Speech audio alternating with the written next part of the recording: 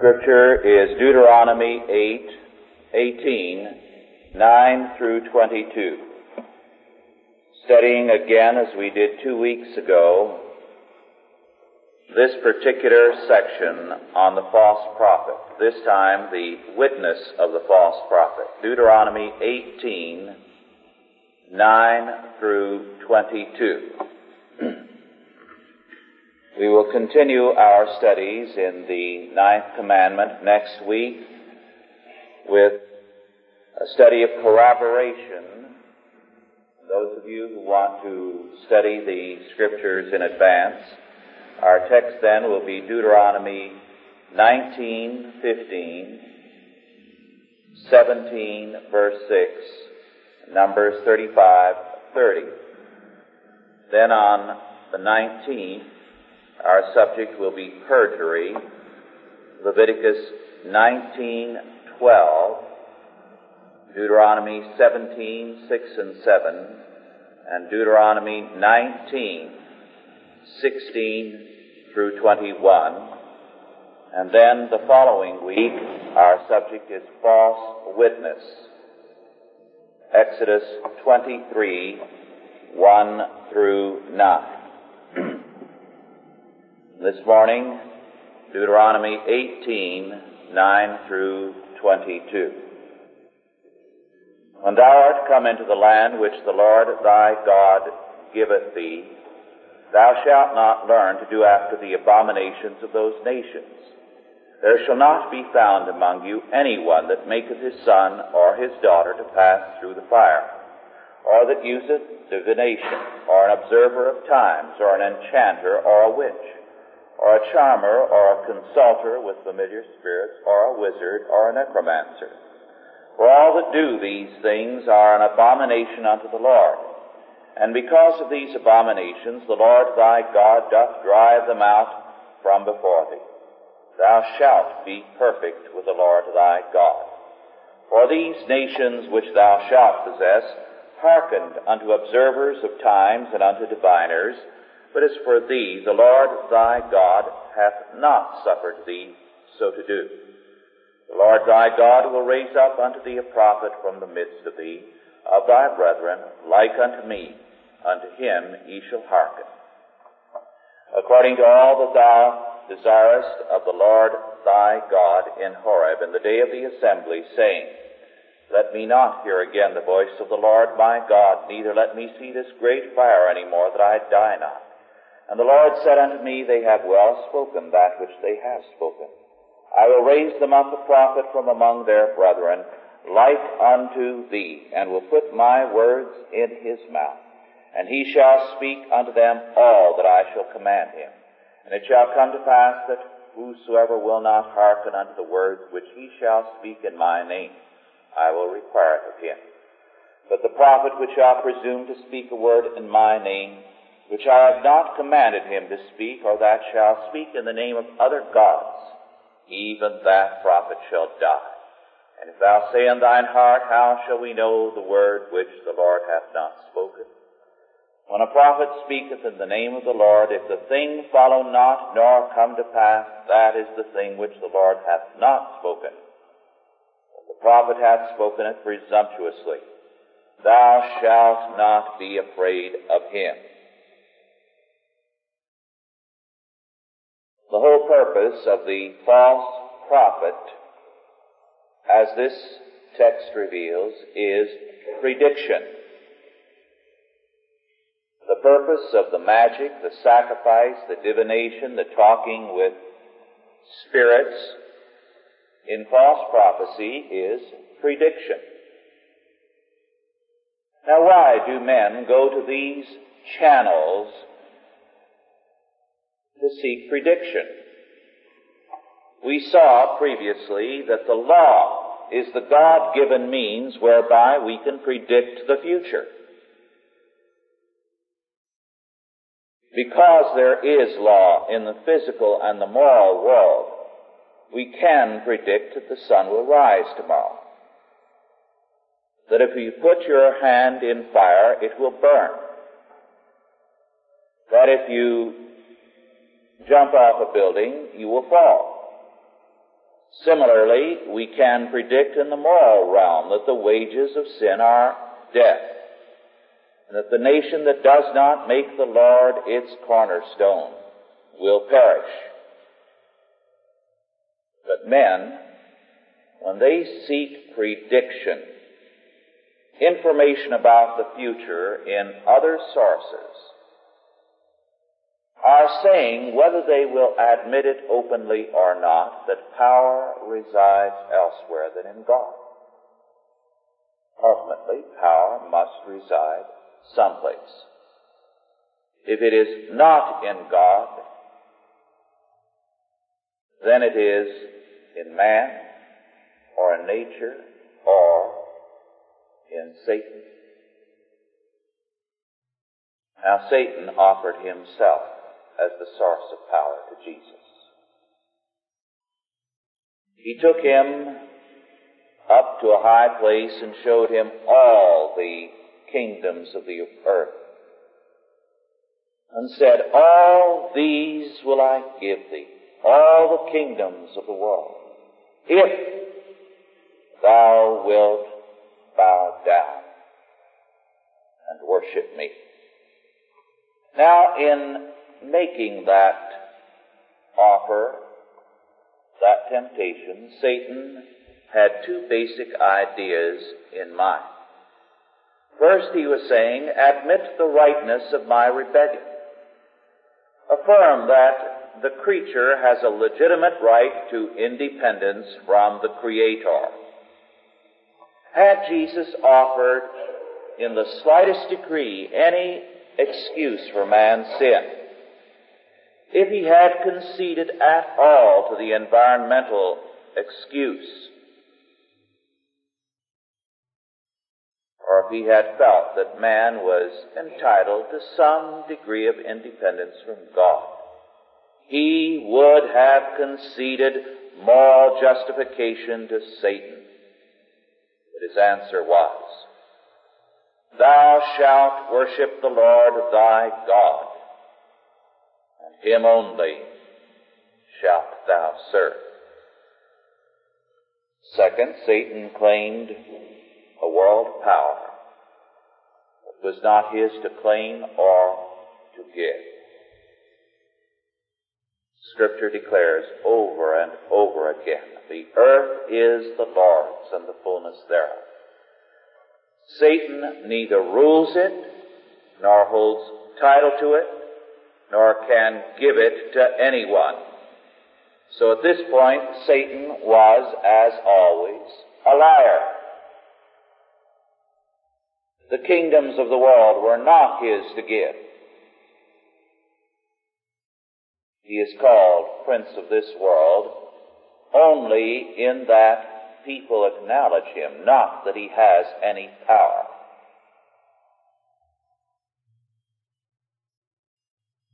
At this point, many people are seriously in error. Today, more than ever, people resort to the kind of thing forbidden in this chapter.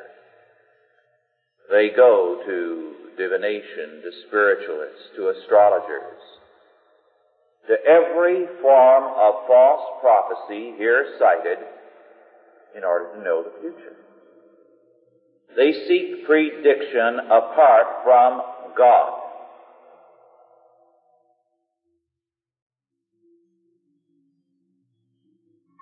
They are saying that something other than God determines and governs and guides all things. In Genesis 3, we see the origins of this kind of attitude. Adam and Eve were guilty. They had transgressed God's law. They were in rebellion, in apostasy. They compounded their sin by blaming someone else. Now, the guilt of Satan did not remove the primary and the essential, the ultimate responsibility of Adam and Eve. There are many now who justify the position of Adam and Eve. It is amazing the number of Christians who take the attitude that, well, the environment is responsible. It was bad companions that led my boy astray, not that he himself chose to do evil. The Marxists, of course, have their answer. The classic statement of it some years ago was made here in Los Angeles. Beginning of the century, or very early in it, Lincoln Steffens, the Marxist, was speaking to a group of very distinguished citizens of this community in the Jonathan Club downtown. Those who were there included John R. Haynes, William Mulholland, the Episcopal bishop who was sitting up there at the platform right next to Lincoln Steffens. And Lincoln Steffens, in the course of his speech, declared, and I quote, "You want to fix the fault at the very start of things. Maybe we can, Bishop. Most people, you know, say it was Adam. But Adam, you remember, he said that it was Eve, the woman. She did it. And Eve said, no, it wasn't she, it was the serpent. And that's where you clergy have stuck ever since. You blame that serpent, Satan. Now I come and am trying to show you that it was the apple," unquote. Al Steffens stated the matter very, very clearly. The Marxist thesis is economic determinism. It is the apple. But he was right in telling the bishop and others, you say it was Satan. And unfortunately, this has been too often true in Christian circles and in conservative circles. And Satan has been blamed for the sin of man.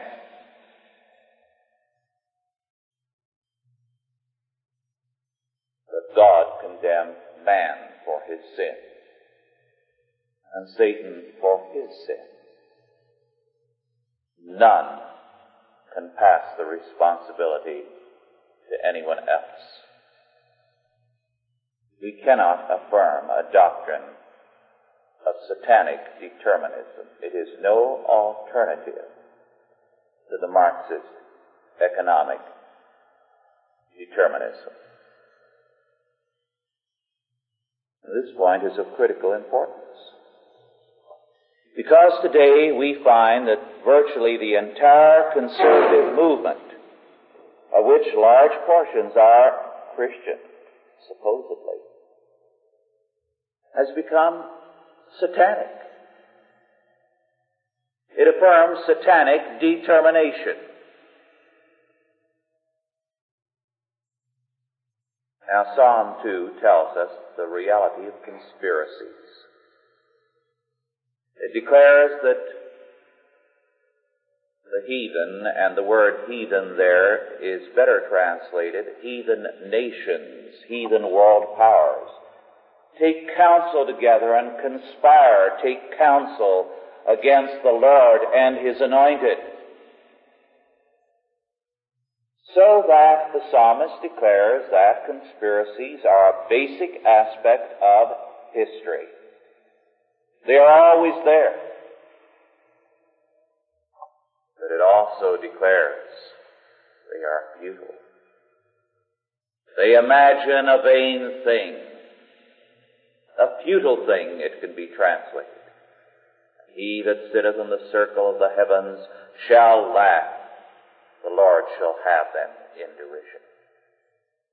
Conspiracies only prosper when moral order declines. There's never been a society in the history of the world that has not had thieves and murderers, that has not had its share of criminals. These criminals gain ascendancy when moral order decays. As Rome declined, you saw the rise of all kinds of conspiracies dedicated to communism, to homosexuality, to free love, to every kind of abomination. When the Middle Ages began to collapse, you had the same kind of cults and conspiracies. One historian, Schmidt, has observed, and I quote, in writing about Calvin, the whole of Europe around Calvin was polluted by fraternities, some spreading enlightenment and some skepticism, unquote. And he goes on to deal with these secret organizations and fraternities and conspiracies that had every kind of dream that sinful man has ever had. The libertines in Geneva stood for communism, for free love, for every kind of abomination. These same groups are rising up again. You always have these evil elements in the world. But when you have moral order, they are nothing. They are virtually non-existent. But when moral order decays, they rise to the top. The key is not these evil elements. It's the impotence of the godly, the disappearance of moral order.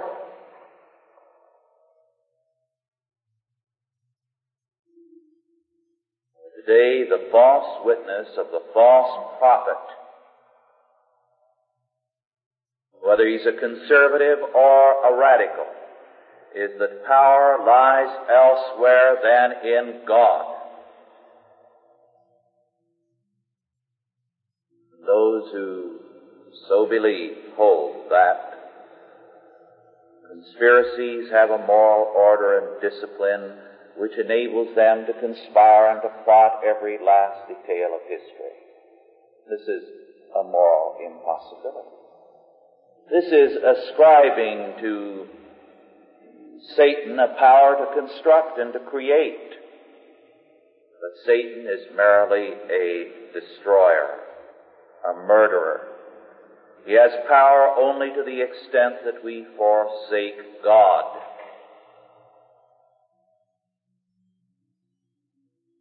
And yet it is amazing the power many people ascribe to him. The number of people as I travel and as I am here in Los Angeles who collar me or try to corner me or telephone me to try to persuade me that I'm a menace, because I do not believe that there's a secret group of plotters who have every last detail of the world and its affairs plotted for generations to come. And everything that happens every day is a product of what they have planned. And some have actually told me that Satan is in the world today in person meeting in the inner council of this group, whether they call it the Illuminati or whatever else they choose to name it. But the power of evil is weak. It is limited. It is totally under God's control. He uses it to scourge, to punish the nations when they forsake him. Evil is weak, and it can only occupy a vacuum when there is moral decay and decline. The key, therefore, to overcoming evil conspiracies is not a concentration on evil, but godly reconstruction. Now, this concentration on evil, on conspiracies, is demonic. Our Lord condemned it specifically. In the book of Revelation, the 2nd chapter, the 24th verse, in the letter to the church of Thyatira, our Lord condemned those who were studying the depths of Satan, or, as it can also be translated, and is by some, exploring the deep or hidden things of Satan. What were some of these people in Thyatira doing? Oh, they were spending all their time studying the conspiracy, we would put it in modern language, trying to understand what Satan was doing and charting and plotting all the workings of Satan and his cohorts. And were becoming Satan worshippers. They were so overawed by the power of Satan, they were giving themselves over not to the worship of God and the study of His Word, but studying the depths or the deep or hidden things of Satan. This was a belief in satanic determination, predestination by Satan. And this is what the conspiracy advocates hold to, predestination by Satan.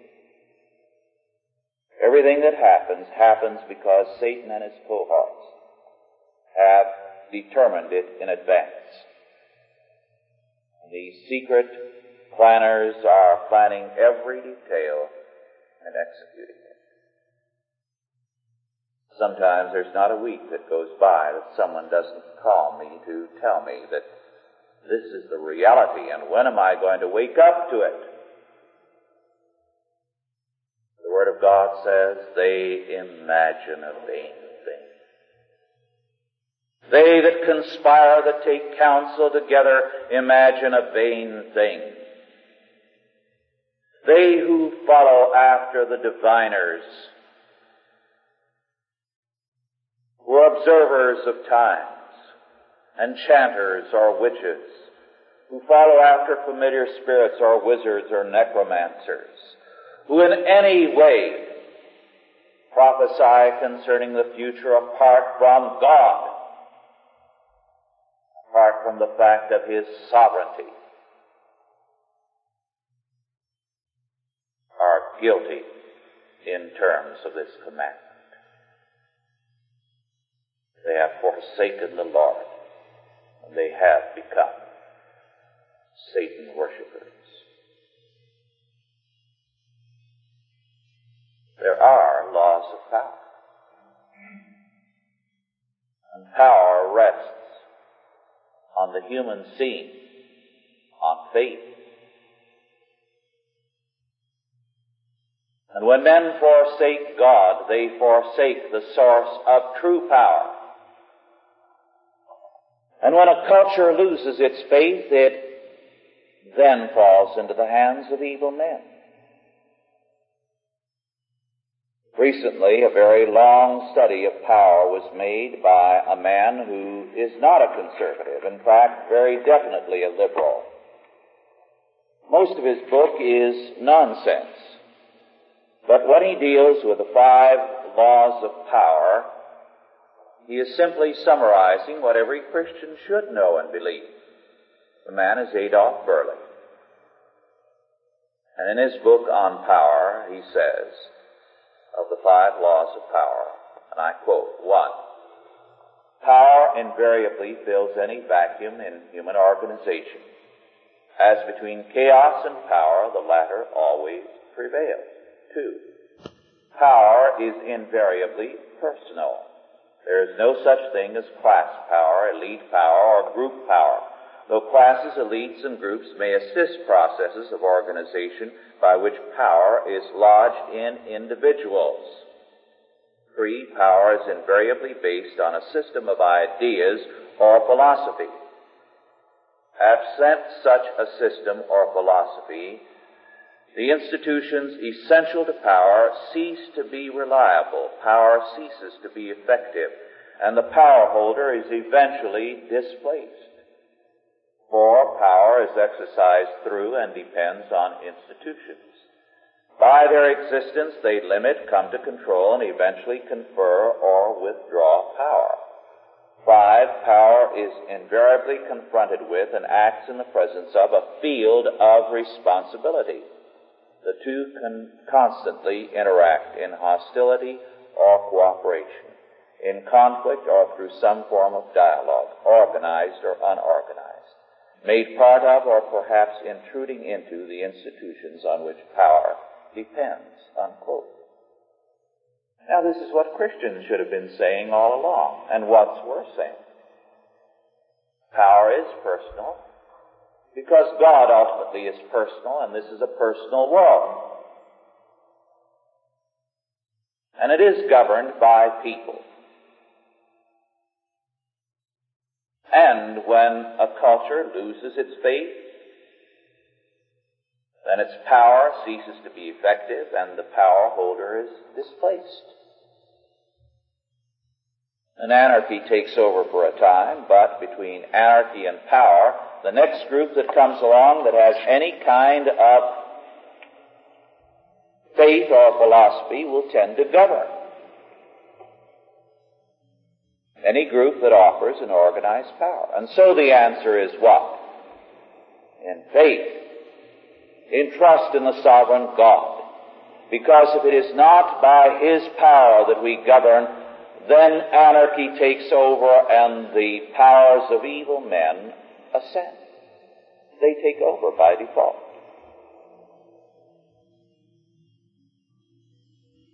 When the faith of a civilization dies, there is a shift of power. And today the Christian faith is antinomian, anti-law. It pays no attention to the law of God. It denies it. And you can never have a society, a social order, a civilization without a law. As a result, Christians today cannot maintain or create a law order. I've stated this before, and I'll state it again today and in the future. When you realize that 30 to 40 million Americans, the largest single group in the United States, claim to believe the Bible from cover to cover, and yet are impotent in the national life, whereas 0.1% of the population, communists, are so powerful. It tells us there's something wrong with those Christians. Add to those, out of the 45 million Catholics, 10 or 15 million who are good, staunch, conservative Catholics, and you have an imposing number of Christians, and their impotence becomes all the more shocking. And yet it's quite natural.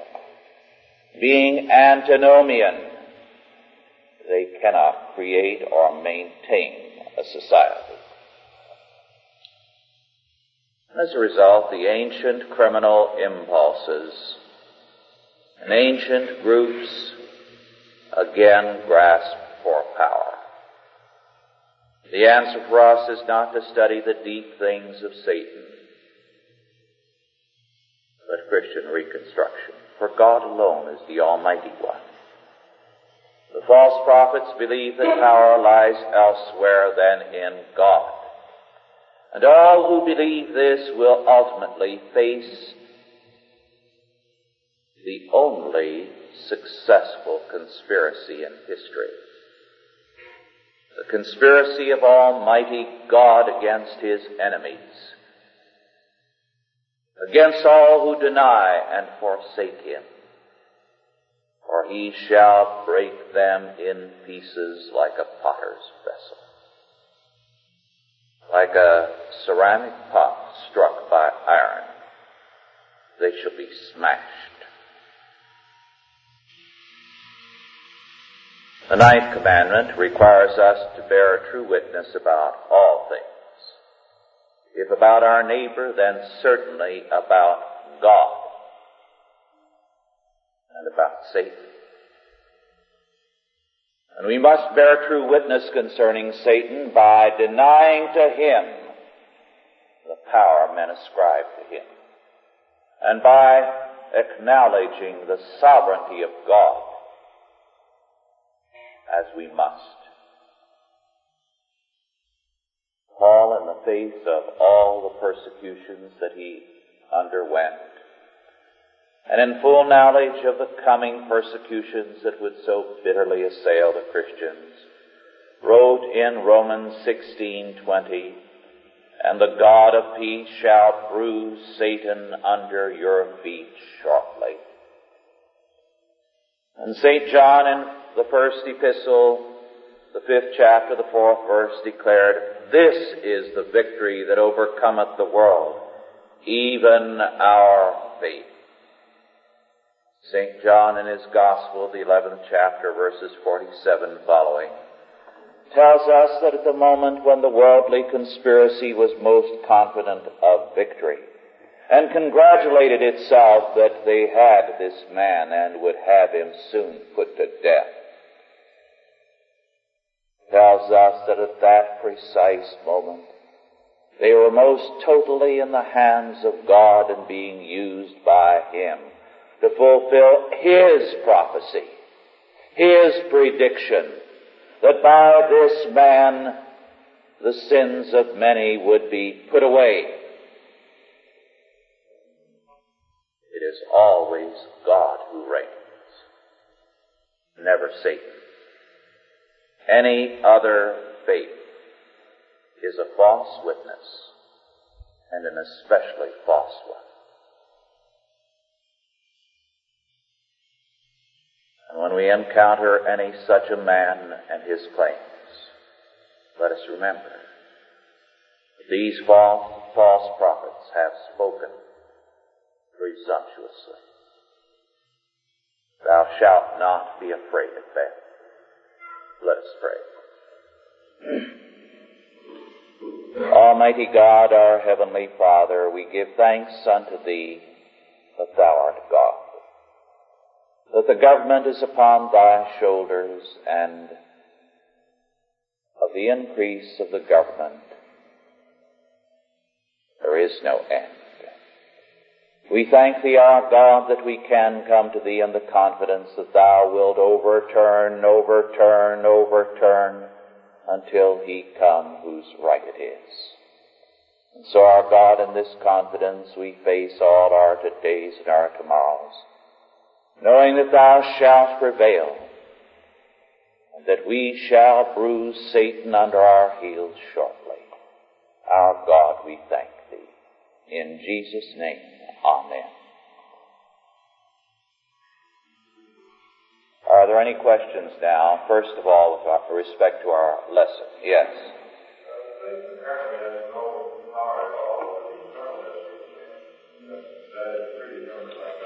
Yes.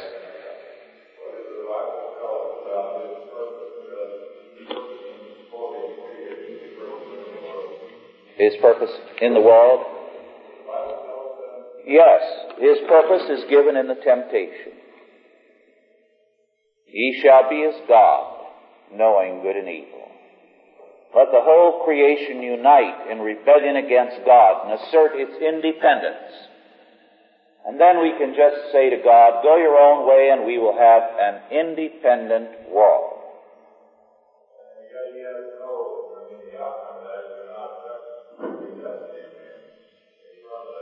Even what Satan does is predestined by God.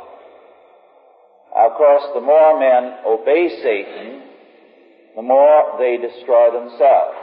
I brought something to read, and I think this is a good time to do it because it ties in with your question. It's in the March 1970 Natural History magazine.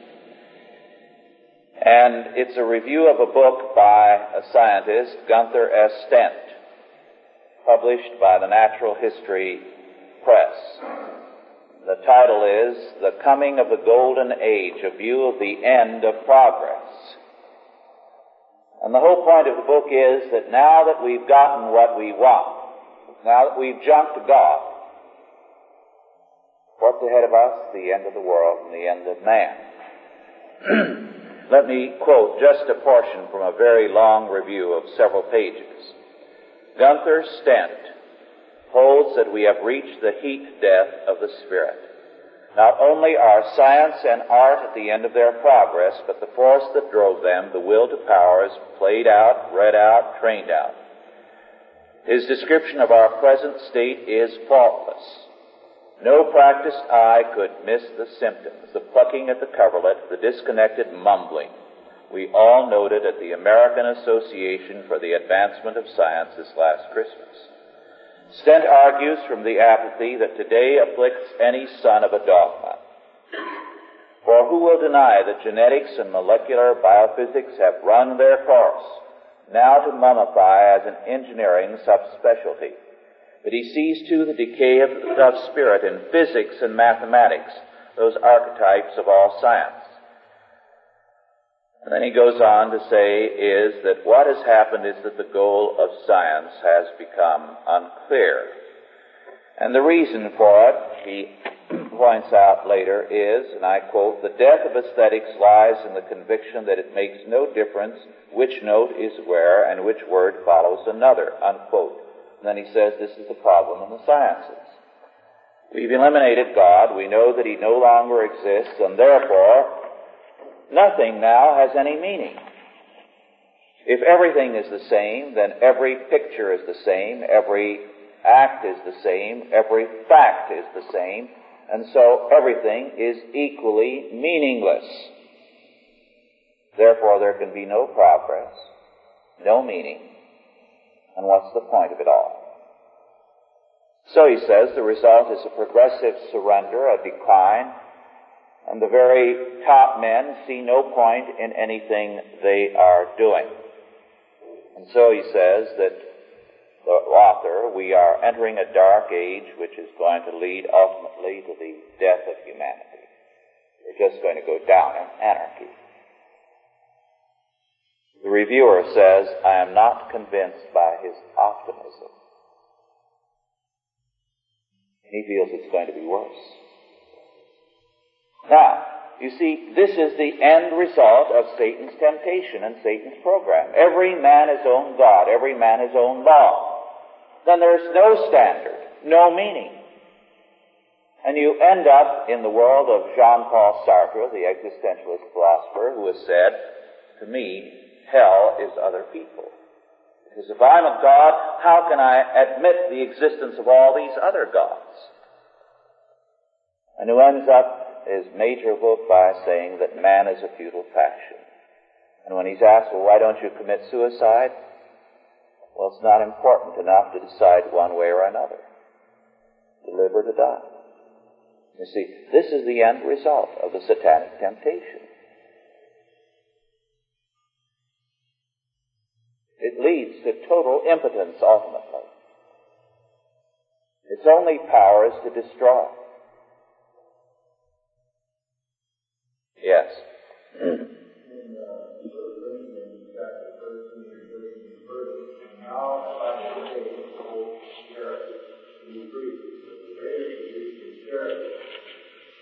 Yes.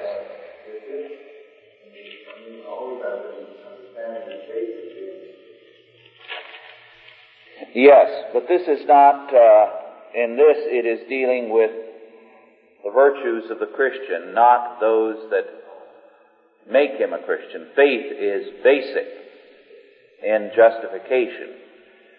But here, as it deals with sanctification, it's dealing with other aspects. Faith, hope, and love. We are to persist in faith. We are to be confirmed in hope that God is triumphant, that he shall prevail.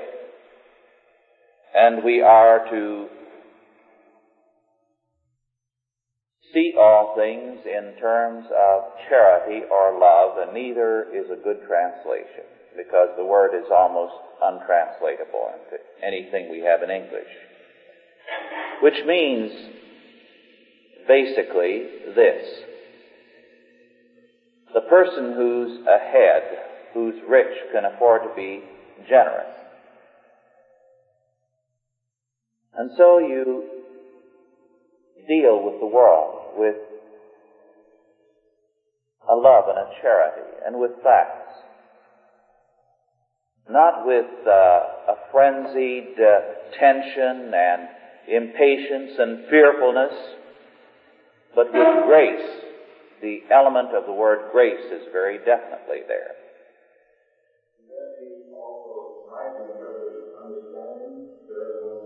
Yes, yes.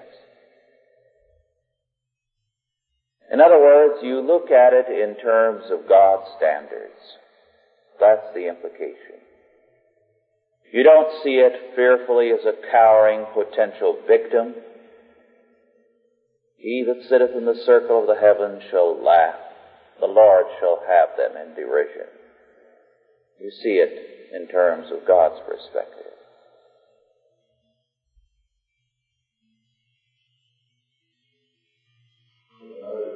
Yes.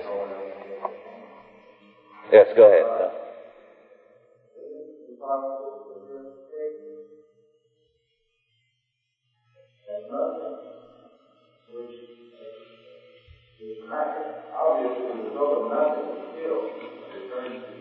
No. This is the error that Roman Catholic theologians have made.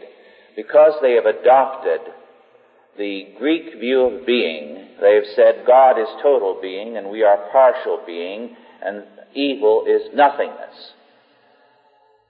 But their view is that everything is to some degree being, and therefore to some degree God, and evil is non-being. Now our view is that there are two kinds of being: the created being of everything in the universe and the uncreated being of God.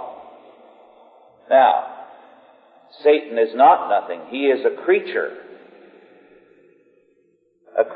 who is evil. And evil is not merely a negation, it is an actual, moving, active force. And yet, God being on the throne, evil itself is a part of His predestined plan and government, and it can do nothing apart from Him. Even the wrath of man shall praise Him. Yes, your question now.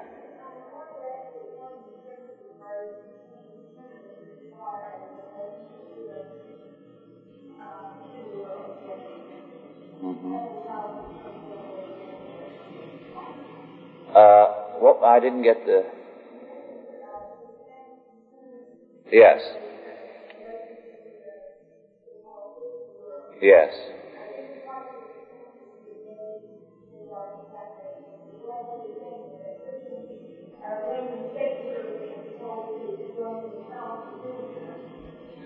Yes. There are, first of all, many Christian conservatives who hold that Satan and satanic forces are conspiring and planning and doing everything.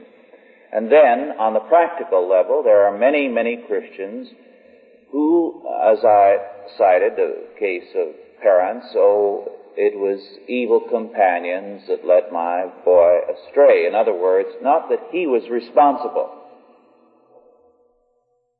but that evil companions, ultimately Satan did it. And I've heard some say, this was entirely the work of Satan. My boy was a good boy. He never would have done this on his own. Which is a fearful thing for them to say, because they are denying the basic foundation of our faith. They are denying that God has created man in His image and made him responsible. And that's satanic determinism.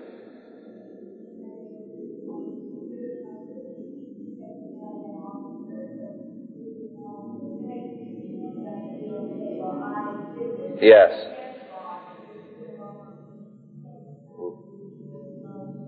Right. The Christian attitude is summed up, the godly attitude, by David in Psalm 51.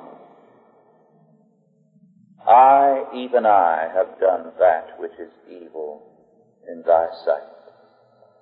In one of the old liturgies, there's a phrase. It's an old English liturgy which somehow has dropped out, but I've forgotten the exact wording, but in the confession, my sin, my own sin, my very own sin. And then it goes on to emphasize that this is entirely my work, that I've nursed and cherished the sin.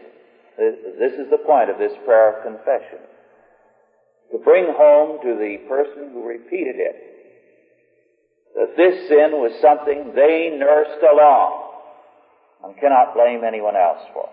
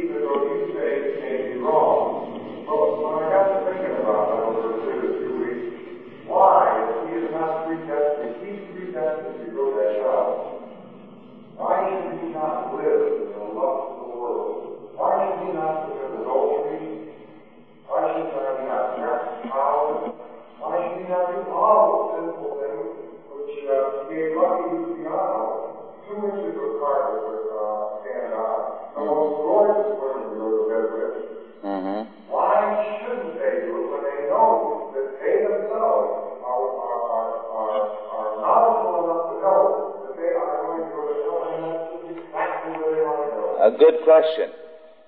The answer is this: man is not made in the image of Satan, but in the image of God.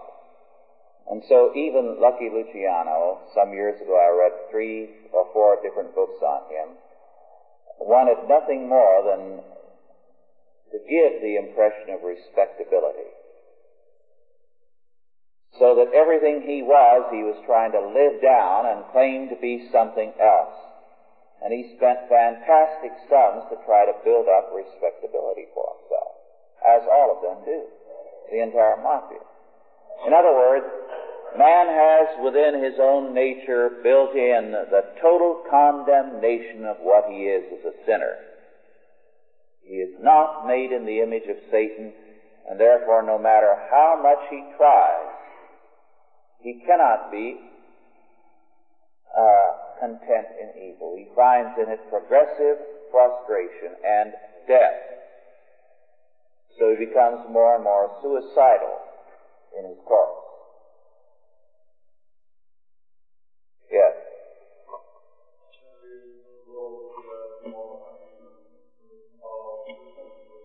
Right.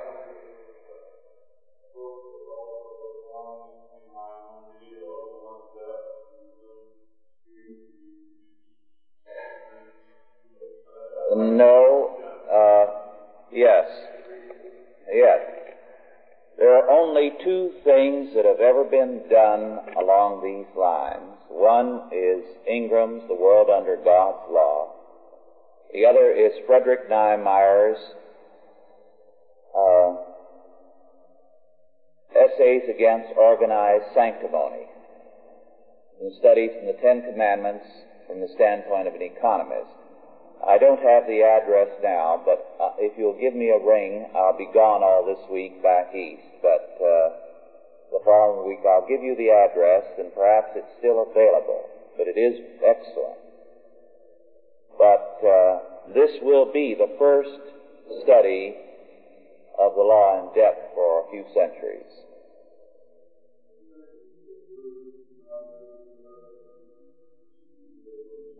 Yes, as a matter of fact,